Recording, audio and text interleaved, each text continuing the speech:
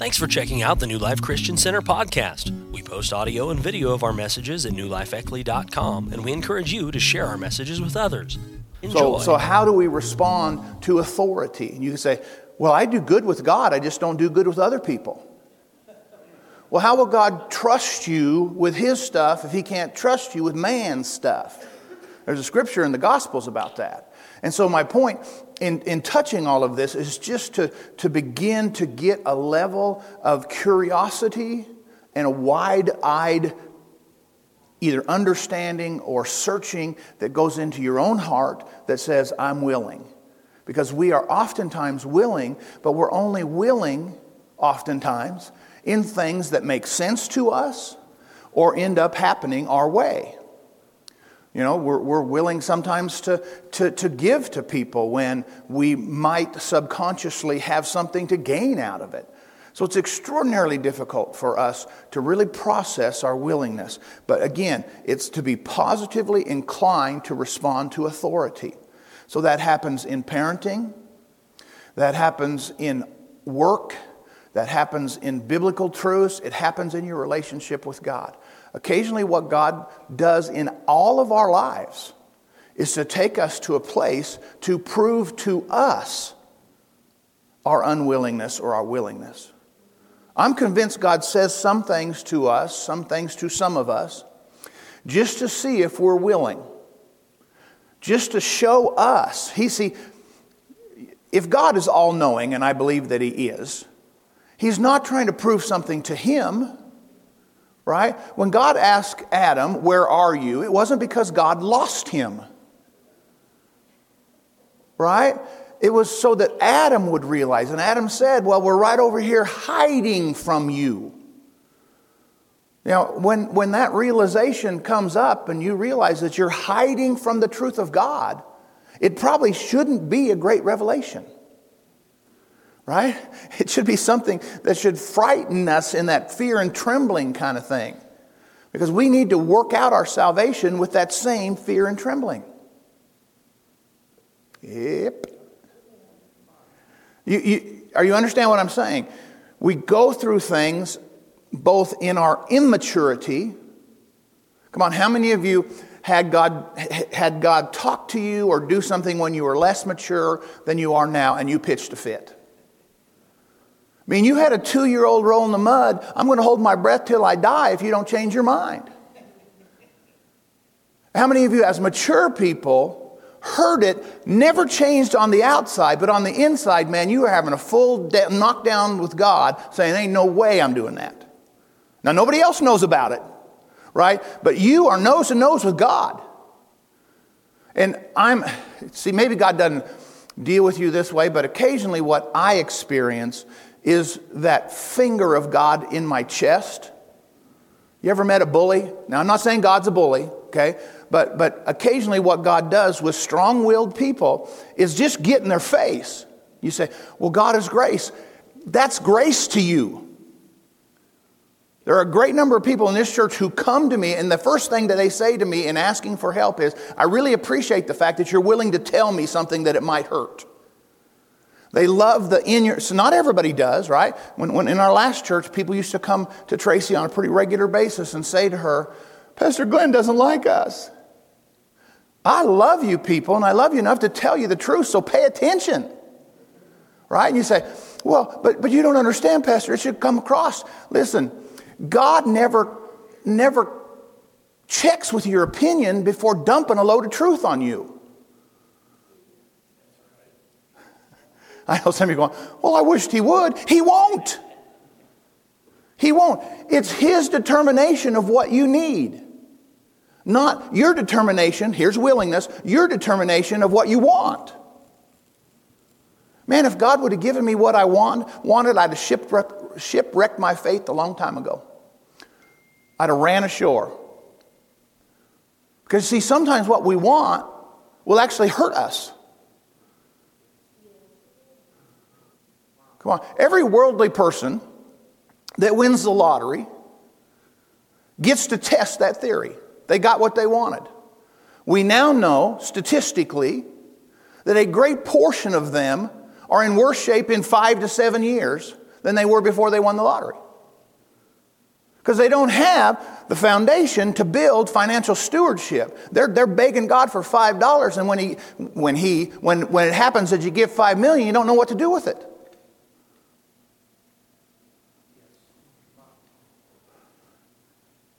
If you are a numbers guy like me,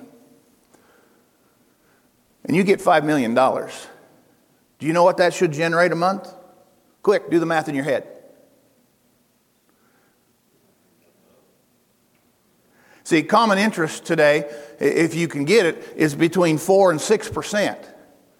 Take the number that you have, multiply it by the number of the interest rate, okay? Divide that by 12, that's how much you get every month. You're saying, well, I didn't know that. You don't know how to handle that kind of money. You understand that $5 million could generate you $30,000 a month. Now think about that for just a second.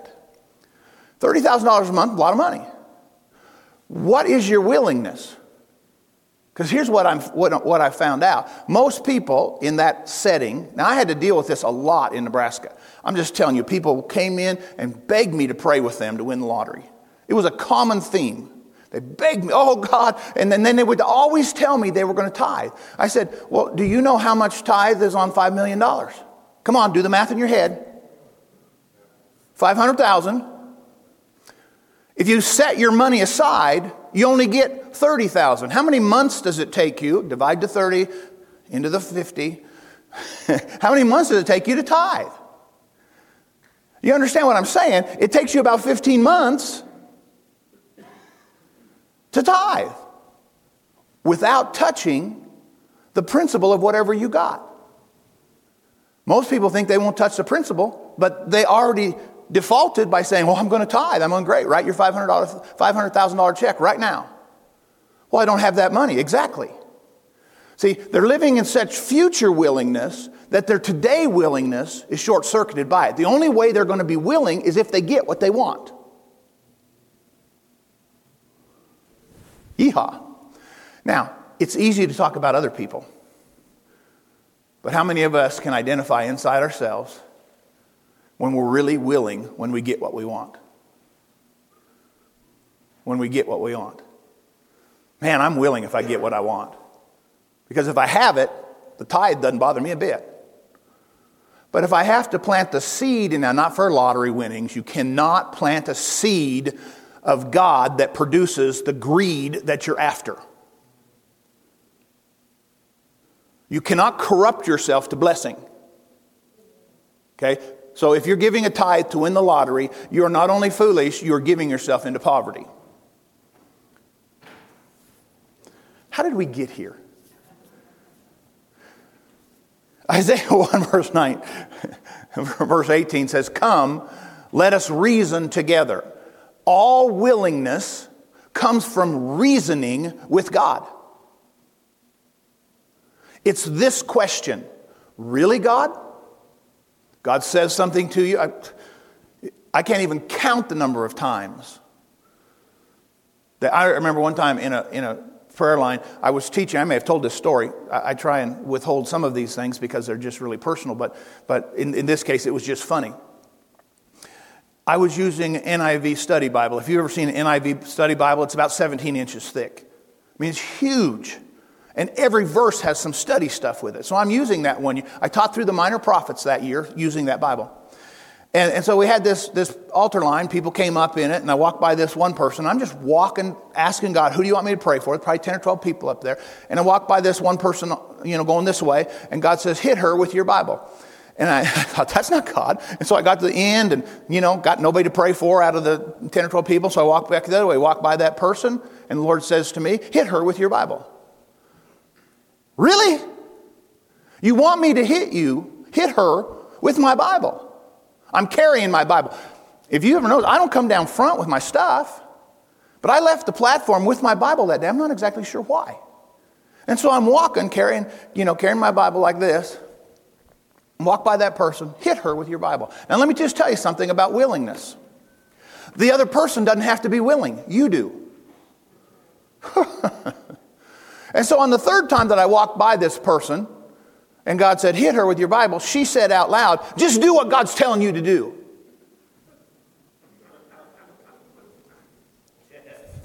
Okay then. I was smarter than that. I said, where do you want me to hit her? If you let your flesh get involved, you'll hit her in the way that makes sense to you, using the parameters that make sense to you. So really, if you're going to tap somebody, and you know anything about them, you know, like let's say that Miss Lonnie's had a shoulder surgery on the left side. Well, I'm real smart, you know. I'm going to tap her on the right side because I know that shoulder's probably okay. How many of you know that's just my human reasoning? That's not reasoning with God. Now, I wasn't the smartest pastor in the world, but I was already struggling with the instruction. And so I said, God, where do you want me to hit her? He said, right in the midsection, and don't make it light. Now he's saying hit her hard, right in the gut. Well, I made another lap. Second time by, guess what she says? Just do what God, she get mad at me. Just do what God tells. And I just grabbed my Bible like this and turned around and I just hit her. I mean, I swung, man. Hit her right in the gut. And she went, like that. I think, well, that didn't do anything. How do you know? How do you know that doesn't do anything? Unless she's willing to share, you don't know what just happened. That's the part that's personal. You'll just have to think you can figure out who I'm talking about and go call them and see if maybe they'll tell you the story. Because something left her at that moment. The point behind willingness is us, not everybody else. You do not need a crowd to be willing.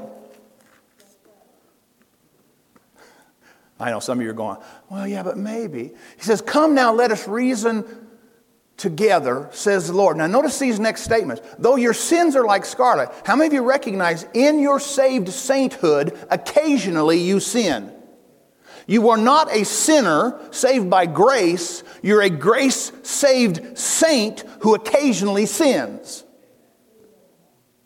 So he's saying, this personal interpretation here, you go get it for yourself. He's saying to us, even though you don't live perfect, reason with me.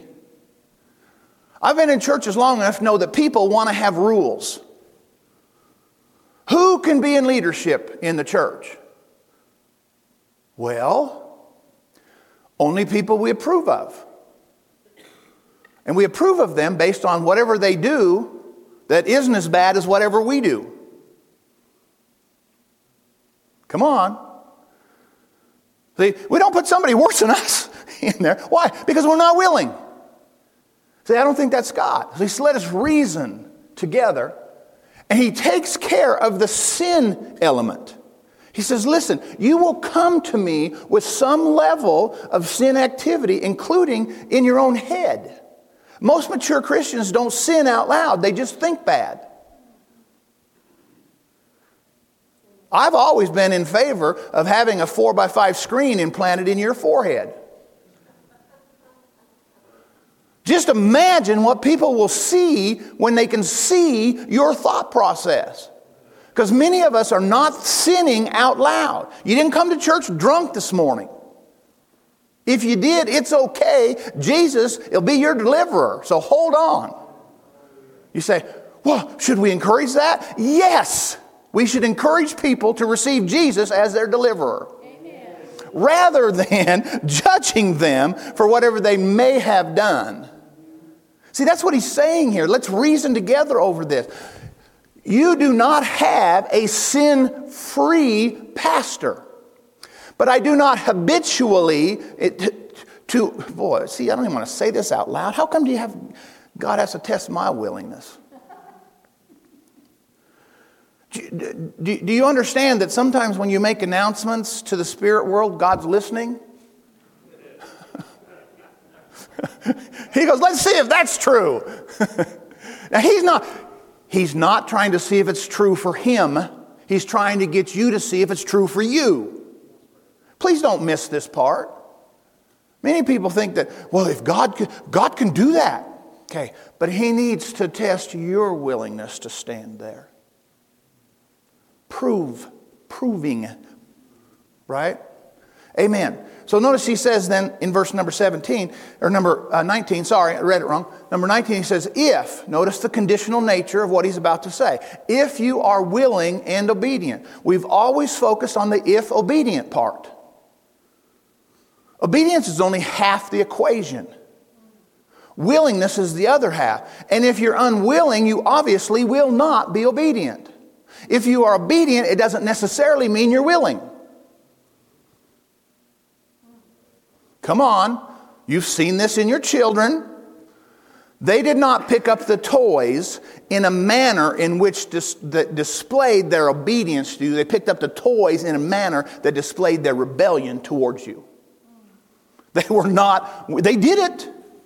They picked them up. Same with listening. They didn't listen in accordance with their willingness. They weren't listening. They were trying to get you to shut up. Come on, if you've not raised teenagers and had that glossed over look on their faces when they want you just to shut up, they've heard this lecture. In fact, among the siblings, they've numbered your lectures. They're not willing. You can't force someone to be willing. That's compulsion.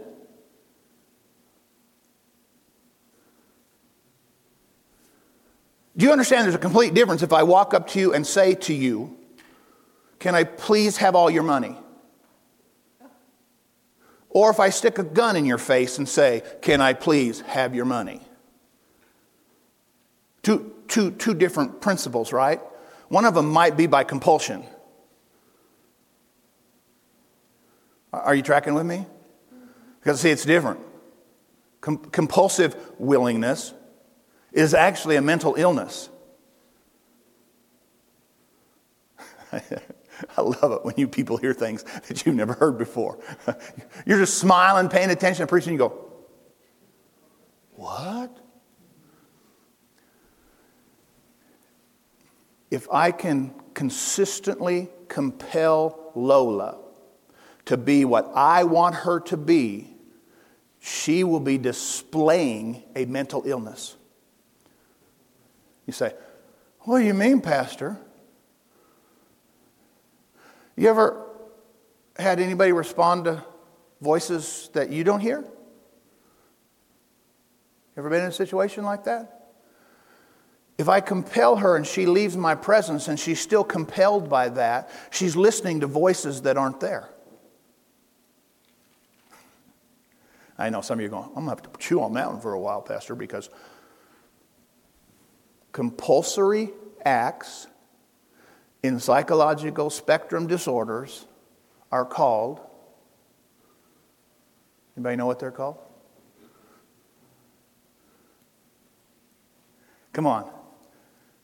How many of you have one? A little OCD thing. Obsessive compulsive disorder. Have you heard that in the world? Obsessive compulsive. Compulsion. When you get to that place, it's kind of scary. Where you have to do something. My favorite TV show is Monk. Anybody ever watch Monk? It's gone now. I love Monk. In the opening credits, he's walking by and he has to touch every parking meter while the music is playing.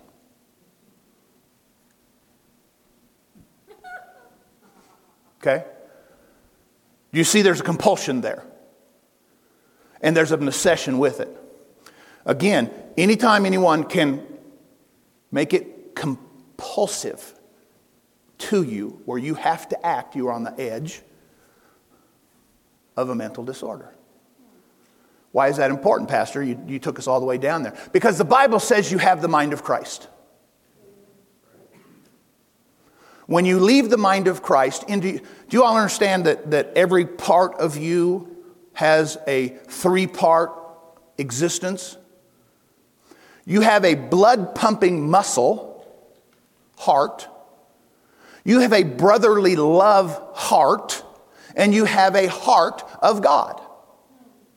All three parts. The spirit is perfect. You have a normal brain that causes you to breathe without even thinking about it and all those other involuntary activities going on. And you have a soulish mind. This is what we're going to talk about today. You have a soulish mind and you have the mind of Christ. If someone can convince you in your soulish mind, it will always agree with the flesh. And you will become crazy. Now let me show you how this works. I have regularly heard voices that none of you heard. It happens to me every Sunday. Because God, the invisible being in whom no man has ever seen, speaks to me. In the mind of Christ, I don't deserve a rubber room. In the mind of my flesh, when I'm compulsed by another voice, I then belong in a spectrum of mental disorders. Do you see it? So that's why God says it's so important for you to be willing to renew your mind. So James chapter 1 says, receive the word engrafted, wherewith you'll be able to save your soul. Your soul is still waffling around trying to figure out who he's going to agree with. Whether he agrees with your flesh and eats 72 donuts when nobody's looking, or agrees with your spirit and fasts their way through the 72 donuts. One of them's crazy, by the way. The other one, the world thinks is crazy, but the other one is Christ-likeness. Do you see the subtle differences? See, that's why willingness is so important. All right, great. So our problems don't stem specifically from what we do, right? Do you understand that what you do is not the problem? I know the world and the church, they say, oh, you can't do that. What you do always comes from the belief system that supports what you just did. If you actually believe, oh well, God will forgive me, the belief system that minimizes Christ's likeness will allow you to sin because of the crazy that you have that God will always forgive you.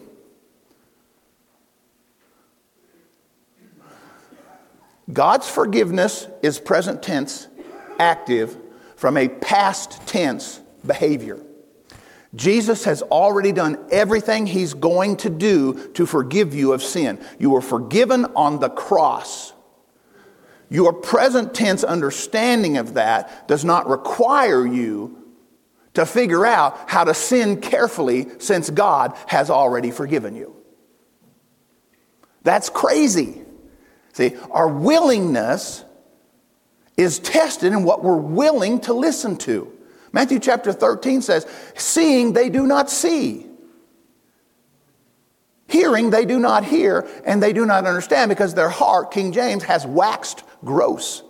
Notice that seeing spiritually and hearing spiritually happens in your heart. And when your heart is waxed over, you cannot do it effectively.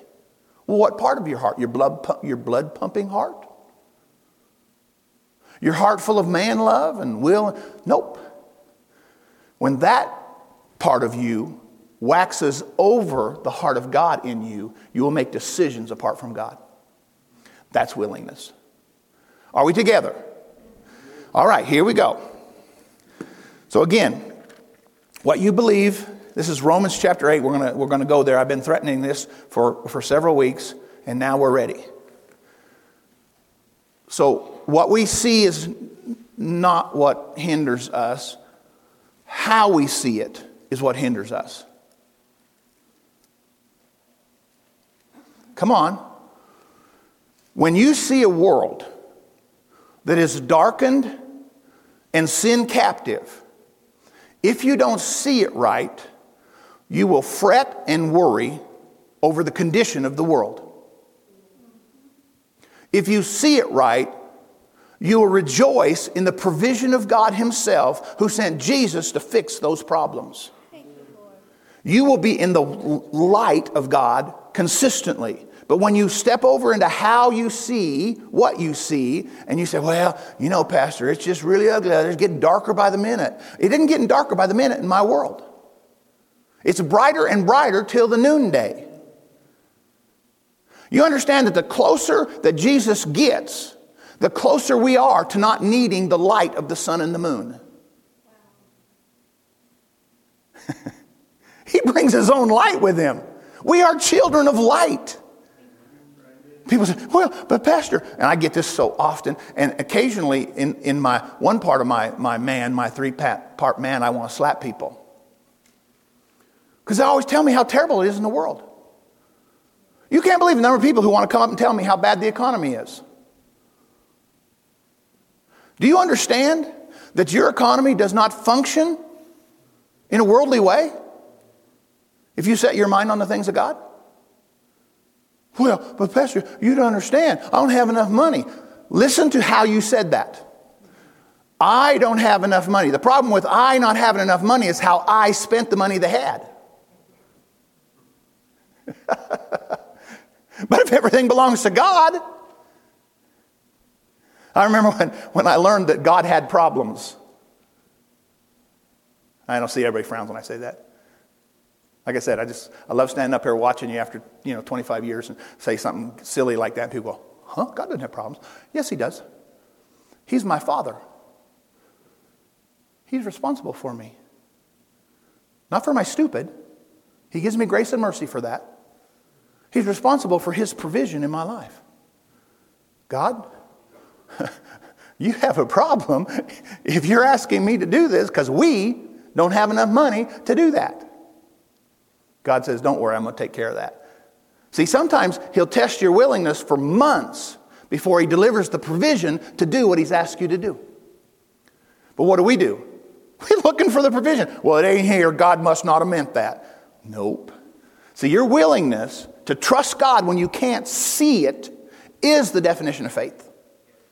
You do not need faith. And by the way, that faith is based on a hope. Now, faith is a substance of things hoped for. Without hope, you cannot have faith. Jeez, I hope God is actually speaking to me. Right? I mean, I really do. There's time. I hope God said that. And in that hope, see, don't move on that. Just wait for the hope to develop the faith you need to move. Yes and amen. Romans chapter 8, please. So, let me tell you what I want you to get so you can cooperate and get this.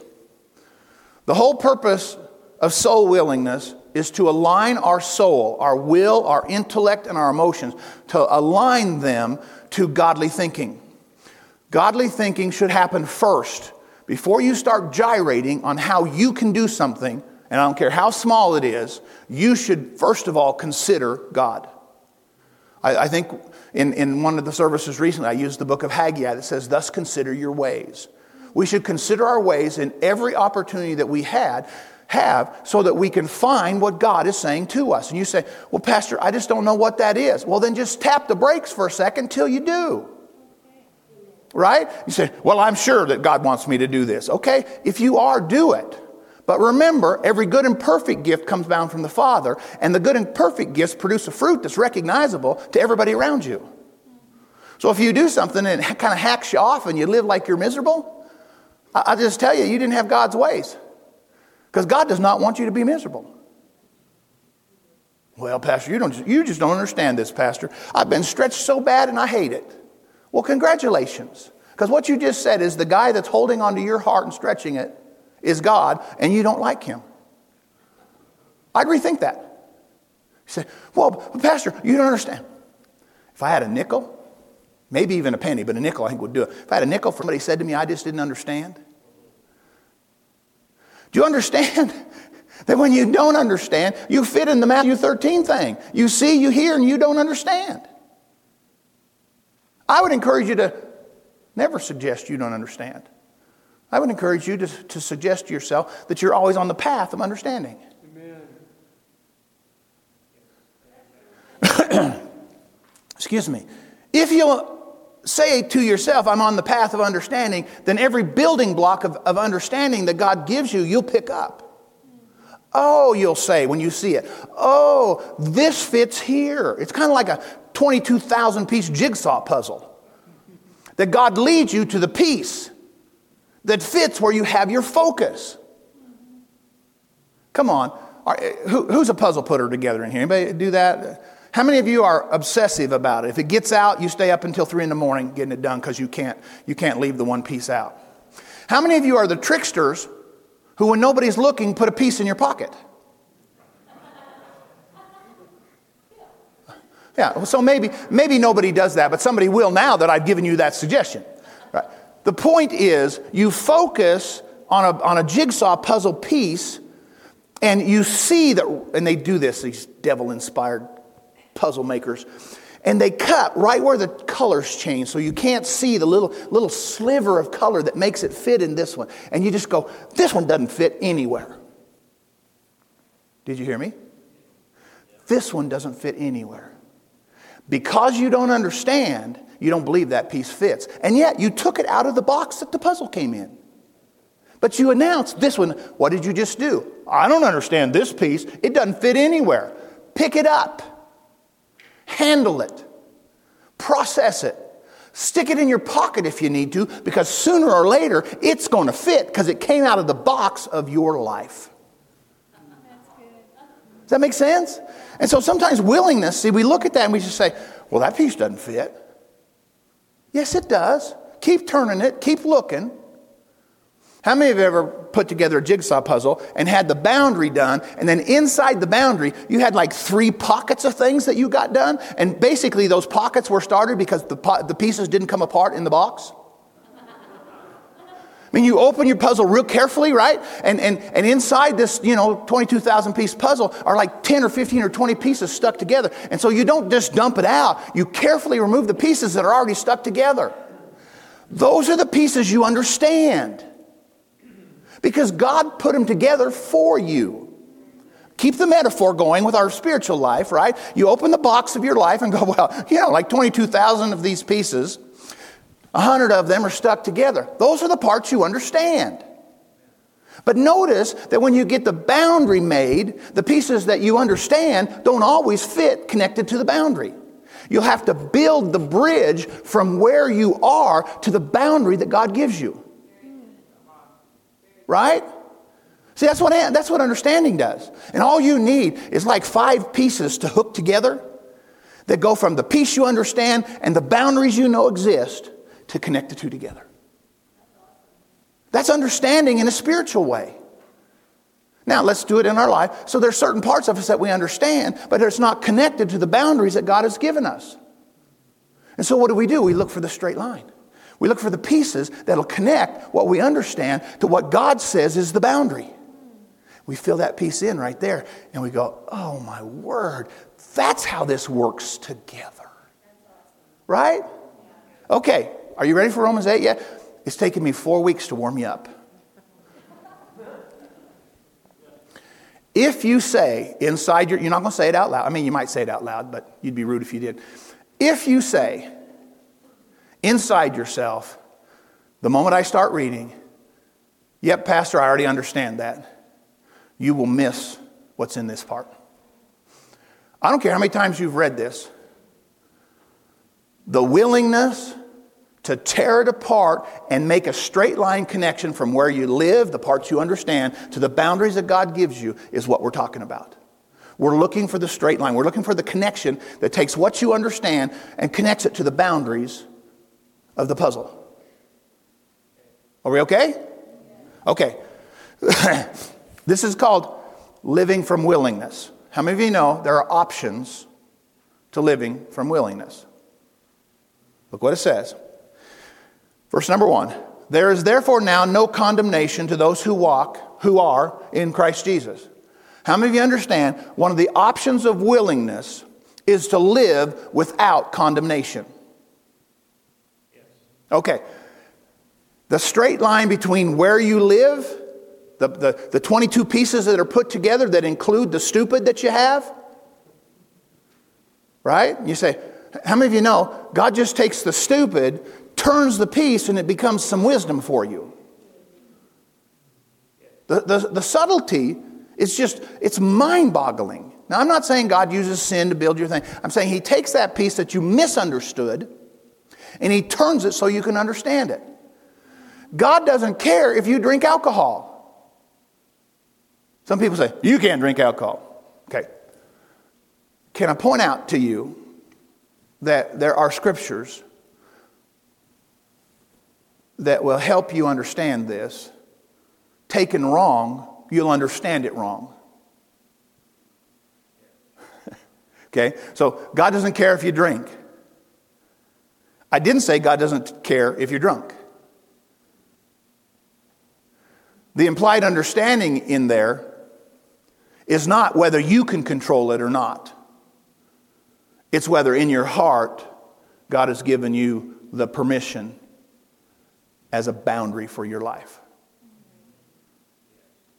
The boundary for my life does not include some things.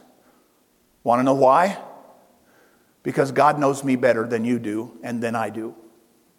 And so in my personal boundaries, you getting it? In my personal boundaries, some things I can't do. So for an example, if you come up to me and say, Pastor, I heard, you and say, who did you hear it from? Oh, well, I can't tell you that. Well, then I don't want the rest of the story. Well, Pastor, I need you to go do this for me. Why? I have a couple of boundaries. I never move based on rumor. The rumor of your death is highly exaggerated. If you want me to consider something, point number one, tell me personally. Do not send somebody to do your work. You are not too sick to call the pastor. You're just too embarrassed. Call me. You say, well, but that's harder. Can't my wife call you, Pastor? Because she's going to be moved by the emotion that the two of you had, and she's going to tell me a story that tries to manipulate me to do what she wants me to do. Boundary number two, I don't receive any condemnation for that. It's very difficult for you to put condemnation on me. Because the Bible says, even if your heart convicts you, God is bigger than your heart. 1 John chapter 4, I think. Are you tracking with me? You say, well, I don't live that way. I am not moved by need. If you study the Bible, you will find that Jesus does not move based on need. He comes to people who are sick and it says, do you want to be well? What did he just ask them? Where's your willingness at? He's asking them, are you willing to depart from a lifestyle that you've supported by your own thinking? When Jesus told the disciples to feed the people, he knew it wasn't going to work. He said, what do you have? He said, give it to me. And he held it up to change the perspective as an example to everybody who was watching. And those 5 fishes and 2 loaves fed 5,000 men plus women plus children, and there were 12 baskets left over. Go figure. You understand that in seeing, you don't see. You did not see inside of that little boy's meal. You did not see inside of the sickness. You remember the guy that was sitting at the pool of Siloam? I think that was the pool, whatever the pool was called. And Jesus came and said, do you want to be healed? And he said, here's his limitation. He said, I have no one who picks me up and puts me in the water. And by the time I get down there, somebody already has been stepped into it and the angel leaves. Well, what was you, man? Let's have a pity party that you're crippled in your legs and you can't get to the water. Here's a thought process. Why don't you move your bed down to the water and put your heels in it and wait for the angel to come? If it's dependent on you, do everything you can. Go down there and put yourself in the water for the next 17 days and wait for the angel to show up. But it doesn't depend on you. See, your perspective, the line between where you live and the boundaries that God gives you has been short-circuited by how you think. Because you live in condemnation. Well, I guess I just don't get this. Yes, you are on the way to getting it. Please don't fall over the chairs. Do you understand? You say, well, I just don't get that, Pastor. I don't understand how to operate in the blessings of God. You have to be foolish not to recognize that God is always blessing you. But what do you say? Well, I don't know. God never blesses me. You are a fool. You understand? Come on, are we together here? If you're going to live in the options of willingness, you're going to have to deal with the condemnation that so captivates you every time you think you've done something wrong. How many of you get to a bad point in your life and say you should have prayed more? How many of you get to a bad point in your life and say, oh, I should have read more? How many of you think you need to memorize more Scripture? Can I point out to you that memorizing Scripture is a great thing? But you don't even remember what you had for lunch yesterday. And yet it still nourished you.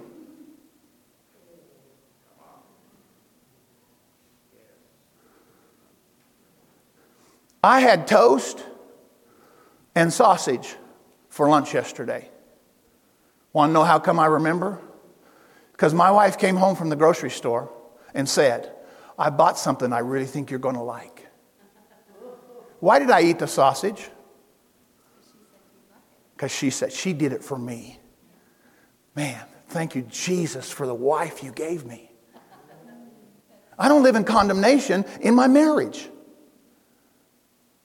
It'll help you if you just get your mind around it. Verse number 1, are you ready? Who do not walk according to the flesh. The only condemnation that is available to you is when you walk in the flesh. Okay, you don't need me to tell you don't do that. Don't do that. You say, well, I just can't help it. See, that's another one of those willingness lies. You're willing to suggest that the circumstances that you're in are so significant that you can't stop yourself. Let me test that for you. Have you ever been able to say when a kid said, I just had to hit him back, I couldn't help myself? Have you ever heard anybody say, I just couldn't help myself from blessing him? I just had to give him all the money in my pocket. I just couldn't help myself from being Christ-like. I just had to sacrifice my life for them. Nobody talks that way except in negative ways. I just couldn't help myself, Pastor. You don't understand. I was trapped. First of all, the Bible says there's nothing that befalls man such there's not a way of escape. 2 Corinthians 10 and 12 or 13. Right? He provides a way of escape. Don't say you're trapped. Never trapped.